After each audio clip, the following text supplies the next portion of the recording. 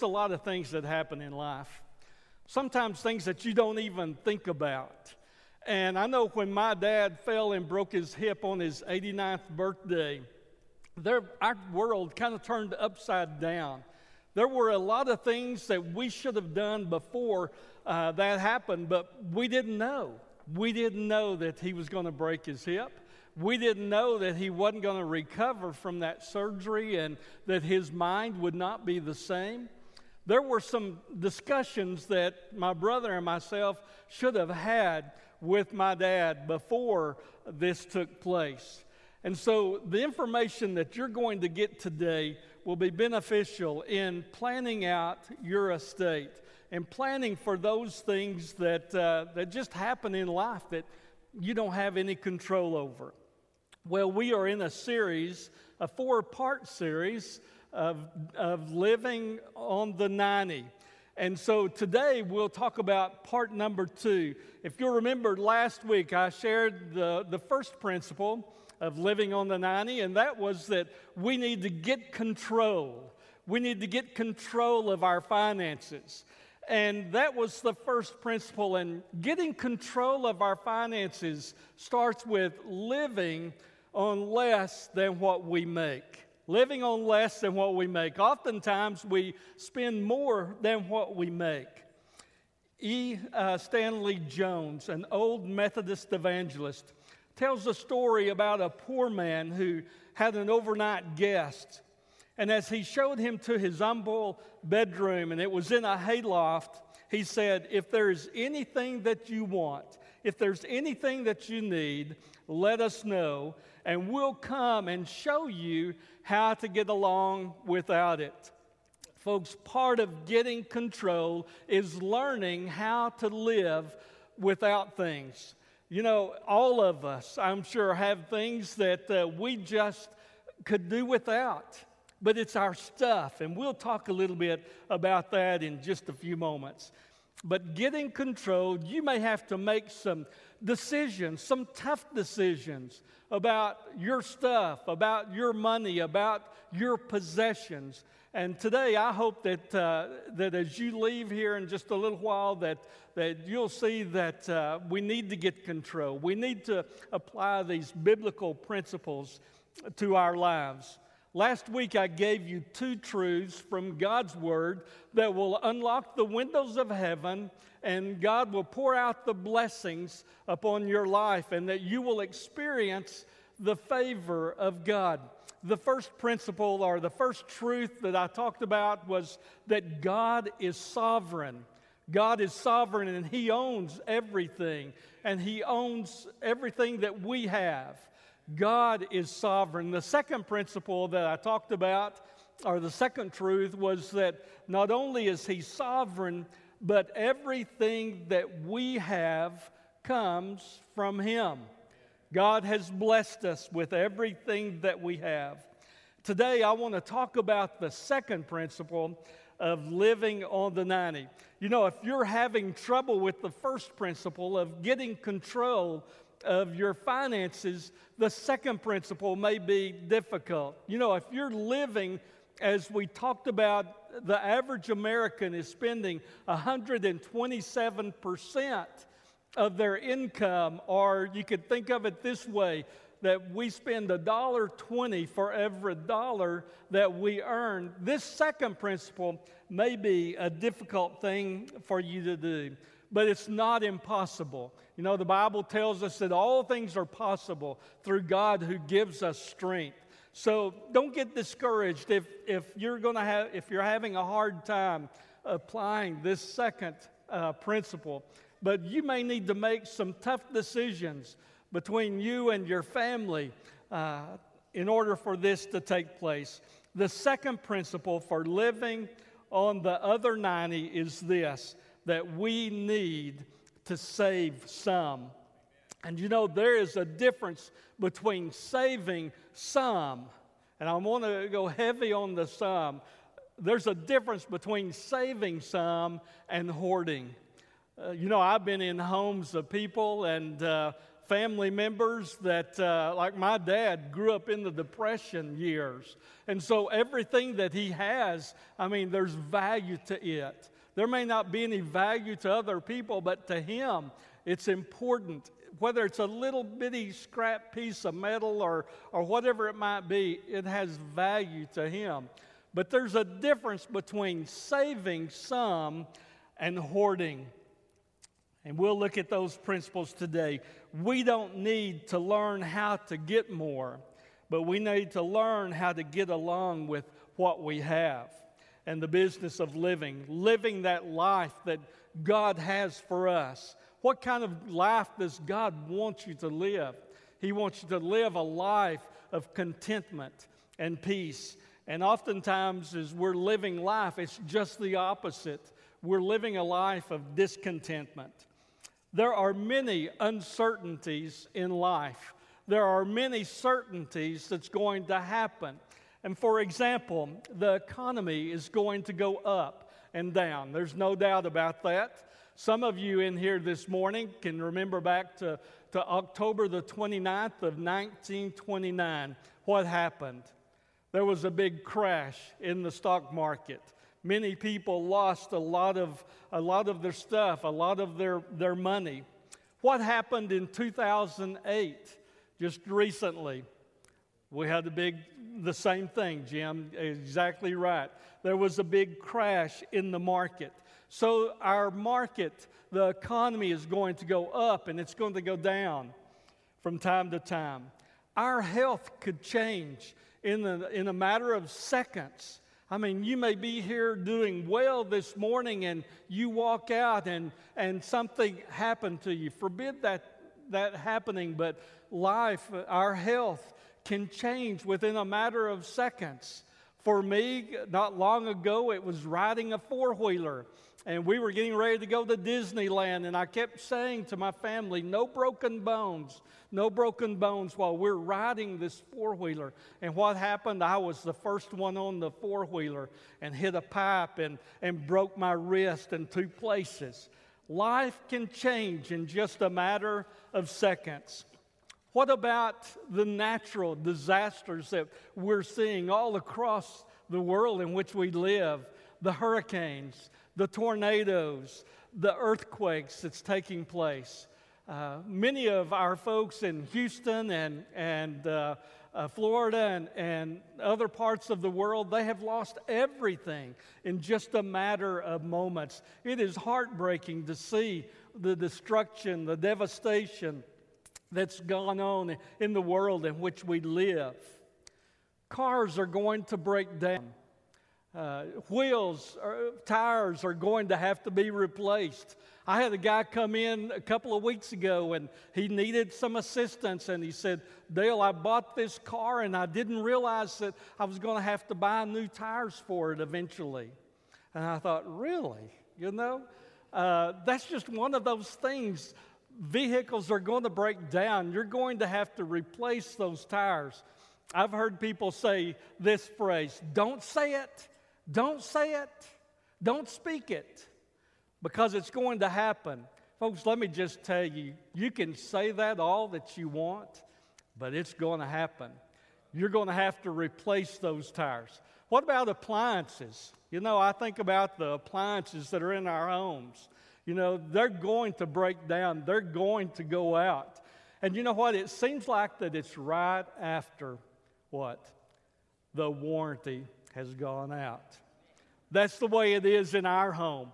Right after the warranty, I'll call the store and I'll say, whatever it is, the refrigerator or if it's the dishwasher, has gone out. Is it still under warranty? Well, Mr. Moreland, your warranty expired last month. And I'm wondering, do they put something in those computers, on those appliances, that it goes out at a certain time?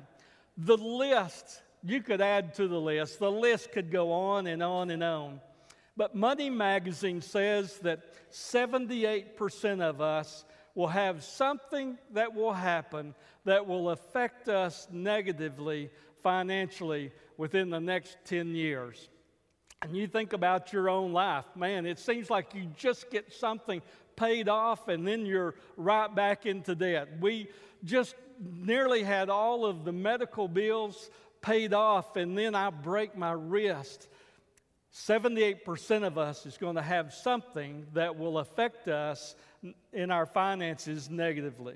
I want to share with you 5 principles or 5 habits that will help you to deal with the unexpected, the uncertainties that happen in life. Number 1 is spend less than you earn. That's pretty simple, isn't it? It's easy to say, but it's hard to do. Spend less than what you earn. Avoid debt. And number 3, follow the biblical principles of giving generously, of your time and your talents, your energies, your resources. Follow the biblical principles of giving generously. And save for the unexpected, number 4. And number 5 is to set some goals. Last week, I talked about spending less than you earn. I talked a little bit about avoiding debt. You know, we need to cut up those credit cards that get us in trouble. And then I talked a little bit about giving generously. And some of our members came up and they said, Dale, you didn't say the T word. You kept saying give generously. The T word is tithe, if you didn't know. And I know that, when you're talking about money and giving and everything like that, people kind of get on edge just a little bit. So there you have it. I said the T word, a tithe. And then we talked about serving, using those gifts and those talents, those abilities that God has given to you. Today I want to talk about the unexpected and what the Bible has to say about that.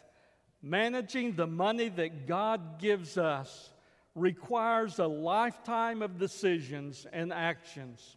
It's a lifetime. It's not something that you just do on a periodic basis, but it's a lifetime of making those decisions, and you need to be prepared when those things come up. And hopefully you'll make some wise decisions based upon what the Bible has to say. And throughout the Bible, we see the importance of putting aside for the future. First of all, we see that King Solomon, who was a man of great wisdom and knowledge, he used an ant as an analogy for saving for the future. Look in Proverbs chapter 6, verses 6 through 8. Turn in your Bibles to Proverbs chapter 6, verses 6 through 8. It says, take a lesson from the ant, learn from their ways, and become wise. Though they have no prince or governor or ruler to make them work, they labor hard all summer, gathering food for the winter. Even the ant knows that there will be no food in the winter if they don't gather in the summer. I don't know about you, but if you have looked at an ant bed, you will see all of these ants carrying things on their backs, and however they carry them. I don't know if they carry it on their backs. I don't stick around long enough because I know what ants can do to you. They can hurt you. That little bitty ant can bring a lot of pain. But you'll look at that ant bed and you'll see them carrying all of this stuff. They're preparing for the future. If you look in Genesis chapter 41, verses 25 through 57, we see that Joseph, he devised a plan for when there would be that great famine that would take place in Egypt. Joseph was thinking ahead of time. He knew that there would be those things that would happen, that famine would be there, and what were they to do when that famine occurred? For 7 years, they stored up at least 20% of all the produce. And because of that wise decision, they were able to take care of the needs of the country and others around them. A great verse is in Proverbs chapter 21, verse 20. If you'll remember last week, I had mentioned that in every chapter of Proverbs, There is it has something to do with how we use the possessions that God has given to us. But Proverbs chapter 21, verse 20 says, "The wise man saves for the future, but the foolish man spends whatever he gets." Tom Raynard is the author of this little book. It's an easy read. It's called The Money Challenge. Says that our priorities are kind of mixed up when it comes to talking about possessions and money. He says our priorities should be this, that we tithe first, that we give generously. And then secondly, we should save. And then the third thing we should do, the third priority, is that we spend last. And oftentimes we get number one and number three reversed. Oftentimes we're spending more than we have. We're living a lifestyle that we can't afford. We're spending 127% of what we bring in. And then we try to save, and we can't save because we have spent everything on the bills and on those luxuries that we have, that stuff that we have. And then if there's any left over, we might give a token of our love and appreciation to the Lord. We get our priorities mixed up. And then otherwise we spend everything and we have nothing to give and nothing to save. Nothing to save for those future things that's going to happen. When it comes right down to it, living on the 90, I think the main issue that we have to think about is in one word, and that word is contentment. That little word, contentment. I made the statement last week that we have to learn to live a life that is not just being content, but that it's a satisfied life with our surroundings. So often, we look at the things that other people have and we're not satisfied with the way that God has blessed us. Money often can cloud our perspective of the things that God has given to us. And it seems like that we're never satisfied. We want more than we had yesterday. And we want more than we have today. Are we satisfied? The Apostle Paul, if you'll take your Bible and turn to Philippians chapter 4, says that contentment is something that's learned. And this is a verse that I'm sure is probably highlighted in your Bible. But Philippians chapter 4, verse 11, Paul says, "I have learned in whatever state I'm in to be content. I know the experience of being in need and having more than enough. I have learned the secret of being content in any circumstance and every circumstance, whether full or hungry, or whether having plenty or being poor. I can endure all these things through the power of the one who gives me strength." And then verse 19 says that my God shall supply all of my needs according to his riches in glory. Other passages of Scripture is Matthew chapter 6, verse 25 through 34. It's a long passage of Scripture, but you'll want to read it. At the end of it, it says, "Seek ye first the kingdom of God and his righteousness, and all of these things shall be added unto you." The Lord knows what you need. And if you're seeking him with all of your heart, with all of your mind, with all of your soul, this is a promise that he's given to you and to me, that if we will seek him first, that he will supply all of our needs. And then if you look in Hebrews chapter 13, verses 5 through 6, and one thing that Jess Sizemore told me last week, he said, "Dale, I love that you give a lot of scriptures." Folks, God's Word has the answer to everything that we go through in life.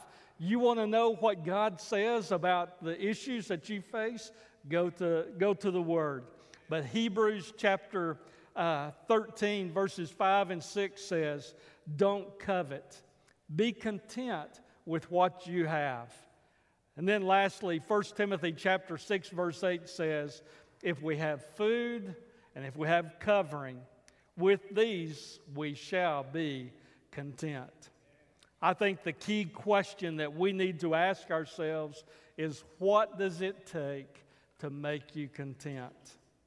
Is it having more than you had yesterday, more than you had today, or more than what you want for the future? The key question is, what does it take to make you content? Psalms chapter 73, verse 25, David said, besides you, O Lord, I desire nothing on earth. What more do we need besides the Lord? Contentment brings peace. Dave Ramsey, he's, kind of he does a lot in the area of finances to help people. He says, what we are suffering with in the world in which we live is a disease called stuffitis. Stuffitis. It's the worship of stuff. This is my stuff. I worked hard for it. And we worship those things. And oftentimes, because we worship those things, it keeps us from experiencing the contentment that God has for us. I want you to remember these three simple statements. You may want to write them down. Give. Number one is to give. Give generously of your time and your talents and your abilities. Serve the Lord with everything that's within you. And tithe, give generously. I said it again, the T word. Get over it if it upsets you, because it's in God's Word. He talks a lot about tithing. He talks about, will a person rob me? And their tithes and offerings. But we need to tithe and we need to give generously. I had mentioned last week that there are over 2,000 passages of Scripture that deal with money and possessions. I want to encourage you to take God's Word. Don't take my word. Take God's Word and see whatever issue it is that you're facing, go to God's Word. I did it easier for you. I thought about giving this out to everyone, but Sharon said no. So I have to do what Sharon says. But there's 235 pages of Scriptures that talk about everything from raising children to planning your estate. See what God's Word says about being a generous giver. You can go to crown.org, CROWN.org, and you can get this document and all kinds of Scriptures. It's just filled with those 2,000 Scriptures. Ask God what He would have you to give, and then begin to see the blessings that God has for us. It may not be in the form of financial blessings. God has promised that He would bless us, but it may not be in the form that we want it to take place. He may not give you more money, but He will give you that peace and that where you can live that life of contentment. If you remember last week, I had mentioned from the Old Testament what the word blessings meant. And blessings in the Old Testament, and I think it's true for us today, is that blessings mean that God's provision, God's protection, and God's presence. I want that for my life. I know that God wants the best for me, and He's going to provide the very best that He wants for Dale Moreland and his family. I want God's protection. If you read in Malachi chapter 3, it talks about how He will rebuke the devourer, how God will protect us if we're living a life that honors Him. And then it talks about His presence in our lives. Folks, there is no other presence greater than the presence of God. When you're looking for peace and comfort, when you're struggling with those life issues, there is nothing like the presence of God. John chapter 14, verse 27 is one of my life verses. It talks about the peace of God. It's a peace that comes from no one else. It can't come from a pastor or a friend or a family member, but it's the peace of God. And then he tells us that as we experience this peace from Him, that there's no need to be afraid. Not only are we to give of our time and our talents and our energy and of our resources, but we're to save wisely. And thirdly, we're to live appropriately within what God has given to us. Last week I asked you a question, how much is enough? And I hope that you went home and you thought about that question. I'm just reminding you today to think about that again. How much is enough? What is it? What do you need to give you that contentment? You know, I think if you ask God, God will tell you. As you have God's Word open and you ask that question, God, how much is enough for my life? What do I need to do, Lord, to experience that peace and that contentment? How much is enough? And God will show us. You know, in closing, since God owns it all and we belong to Him and everything that we have comes from Him, I think we need to use our gifts. I think we need to serve Him out of a genuine love for Him. You think about the love of God. You know, sometimes I think we just let that slip through our minds. But as you think about the love of God, I think it will cause us to do some things. You know, I want to encourage you not to serve God, not to give out of guilt. You know, that's not what God wants for us. He doesn't want you to teach those preschoolers out of guilt when Angela and Sarah come up here and they talk about their needs in the preschool and children's area. He doesn't want you to serve out of guilt. He doesn't want you to give because Kyle and I ask and Grant asked that you do that because it comes from God's Word. He doesn't want us to do those things out of guilt, but He wants to do it out of love. The Bible tells us that God looks at our hearts. He wants us to love Him with all of our heart, with all of our mind, with all of our soul, with everything that's within us. You know, we have a God who showed us how to love. A verse that you learned as a little child, John 3:16. Say it with me. For God so loved the world that He gave His only begotten Son, that whosoever believes in Him should not perish, but have everlasting life. God showed us how to love. Not only did He show us how to love, but He showed us how to give. Romans 5:8 says, but God showed His great love for us by sending Christ to die for us while we were still sinners. Christ demonstrated His love for us. You know, as I was thinking about those two passages of Scripture, God gave. He gave His first. He gave His first Son and only Son. And He gave us the best, His Son. He gave His Son on the cross. And as I think about when He gave His Son, He made the greatest sacrifice for you and I. And how did He do it? He did it joyfully. Folks, God is our greatest example. We're to give our first. We're to give our best. And we're to serve Him joyfully and sacrificially. God is our example. I want to ask you this morning, where are you at in this road of life? Are you serving God? Maybe God has put it on your heart that you need to sing in the choir. He hadn't put it on my heart that I need to sing there yet. Grant hadn't heard me sing yet. But I know what, if God told me to sing in the choir, Grant would say, come on, even though I can't carry a tune.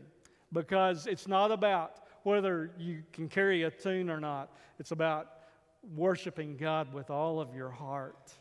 So maybe God is telling you to sing in the choir or to play one of the instruments or to run one of the cameras or to work with the sound or to work with the children's ministry, the youth ministry, or the adult ministries. We're to serve the Lord and we're to honor Him, not out of guilt, but out of love. You think about what God has done for you this morning.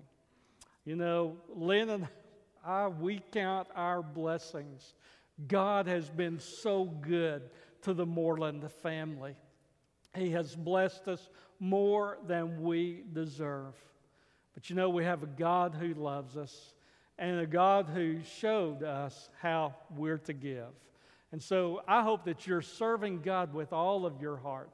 I hope that when you give financially, that you're giving with a grateful heart, out of love for what God has done for you. Folks, God is on the move in this church. God is doing some great and mighty things. And many people are stepping up and they're serving and they're giving because they know that God wants to do great and mighty things in this place. So it's an exciting place. Dr. Steed, God is doing some great things here. And I know that with what you're going to be sharing with us today, it's just going to help us to be all that God has created us to be.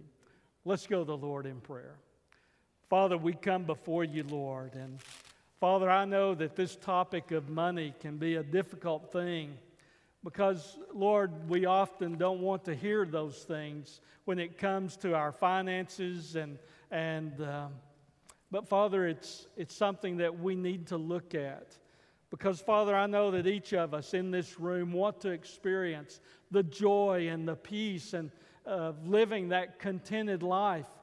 And oftentimes, Father, we can't experience those things because we're so gripped by just the lifestyles that we live. Father, living a lifestyle that's far above what you have given to us. So, Father, I pray that today that you would help each of us, Lord, to look at our lives, to see, Lord, why we give, why we serve. And, Father, may we give and may we serve out of a heart for you, Lord, because you loved us and you care for us. And, Father, you have been faithful to us. So, Father, help us do the same. Help us to give. Help us to serve with grateful hearts, a heart of love for you. For it's in the name of Jesus that we pray. Amen. Maybe you're here this morning and you have never invited Jesus Christ into your life. The Bible tells us that whosoever shall call upon the name of the Lord shall be saved. And you may be here this morning and you're faithfully attending the service, but maybe God has put on your heart in the past that, hey, I've never made that commitment to the Lord. I've never given Him ownership of my life, and I'm doing that today. Or maybe you're here this morning and you know that this is the place that God wants you to serve and worship Him. And I would encourage you to come and join with this body of believers this morning. Maybe you're here and you're going through some storms of life. Maybe you're drowning in debt and you don't see any way out. I'd encourage you to come and just lay it at the altar this morning. Come and talk to Craig and myself. And let us pray for you. Let us get some resources into your hands that will help you to experience that full and meaningful life that God has for you. Would you please stand? Whatever God lays on your heart to do this morning, would you please do that?